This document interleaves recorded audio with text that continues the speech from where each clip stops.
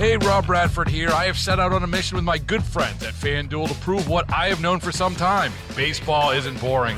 Now I have a daily podcast to prove it with some of the most notable people in the baseball world, screaming baseball isn't boring from the mountaintops, or at least agreeing to come on our show. Players, managers, GMs, and yes, even the commissioner of baseball, Rob Manfred. It has been a constant wave of baseball's most powerful voices. So join the revolution. Subscribe and soak in Baseball Isn't Boring. Listen on your Odyssey app or wherever you get your podcasts. You'll be glad you did. Coming up in the 3 o'clock hour, stick around. We have some updated numbers about how many people went to the Chiefs game with 10 fingers and toes. Oh. And then maybe this week are in a rehab unit with fewer than they had Saturday. And it's not just a rehab unit, actually. It's the burn unit. And we're going to talk about that. Like you go to Arrowhead with 10 digits. Yep. And you come back with 9? Or 7, or 4, or down a couple of earlobes. Yeah. Every once in a while, we get some mail here at the radio station. Yeah. And you always know it's suspicious when they only provide you with their zip code. Well, they don't want anyone tracking their whereabouts at the governmental level. They're not hard to find. Dear Dana. Oh, God. I intercepted this one in the mailroom downstairs. I don't open anything that looks... Actually, I don't open anything, period. Do not send mail here. I did open it, and I read it. Dear Dana, now that you've swallowed the red pill regarding the public execution of our president, John F. Kennedy... Oh. You won't be able to unswallow it. Hence, comma, you may be interested to know the following. And then this person goes through a litany of things that you need to be aware of regarding the second rifle, the 7.65 Masur. Yep. A professional killer who makes a single killing shot from a concealed position and then vanishes is a conspiracy.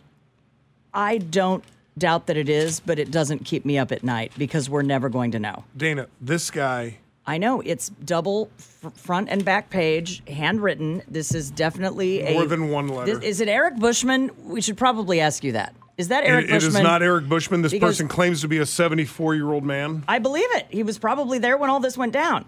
Retired policeman. I former Green Beret medic. Believe it.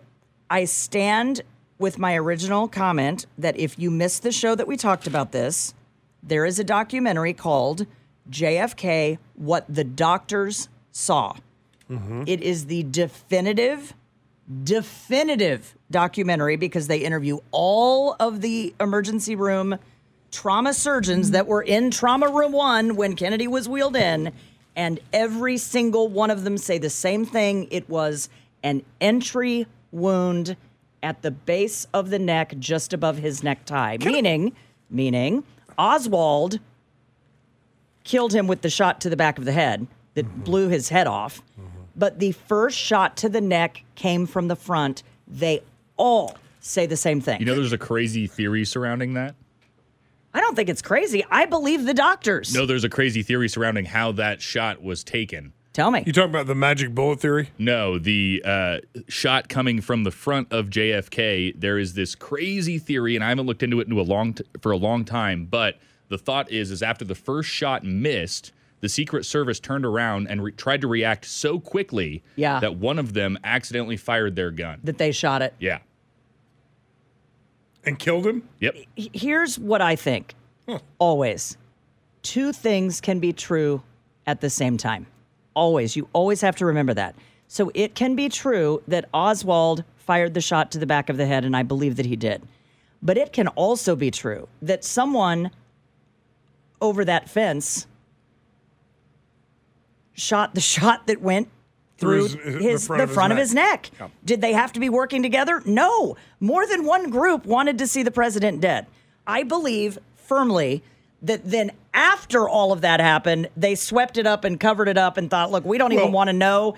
Johnson is on tape saying, we got to get rid of this front bullet theory because we don't want to go to war. Well, I would make the argument that at any given time, there are any number of groups of people that want the president dead.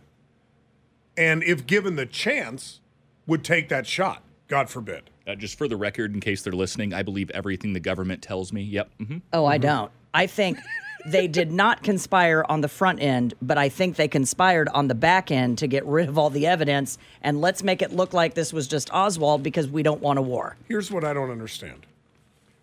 How is it that 60 years after the fact, somebody is still writing letters to radio stations? I know. Dana? Because, Scott, when that generation passes, it's over.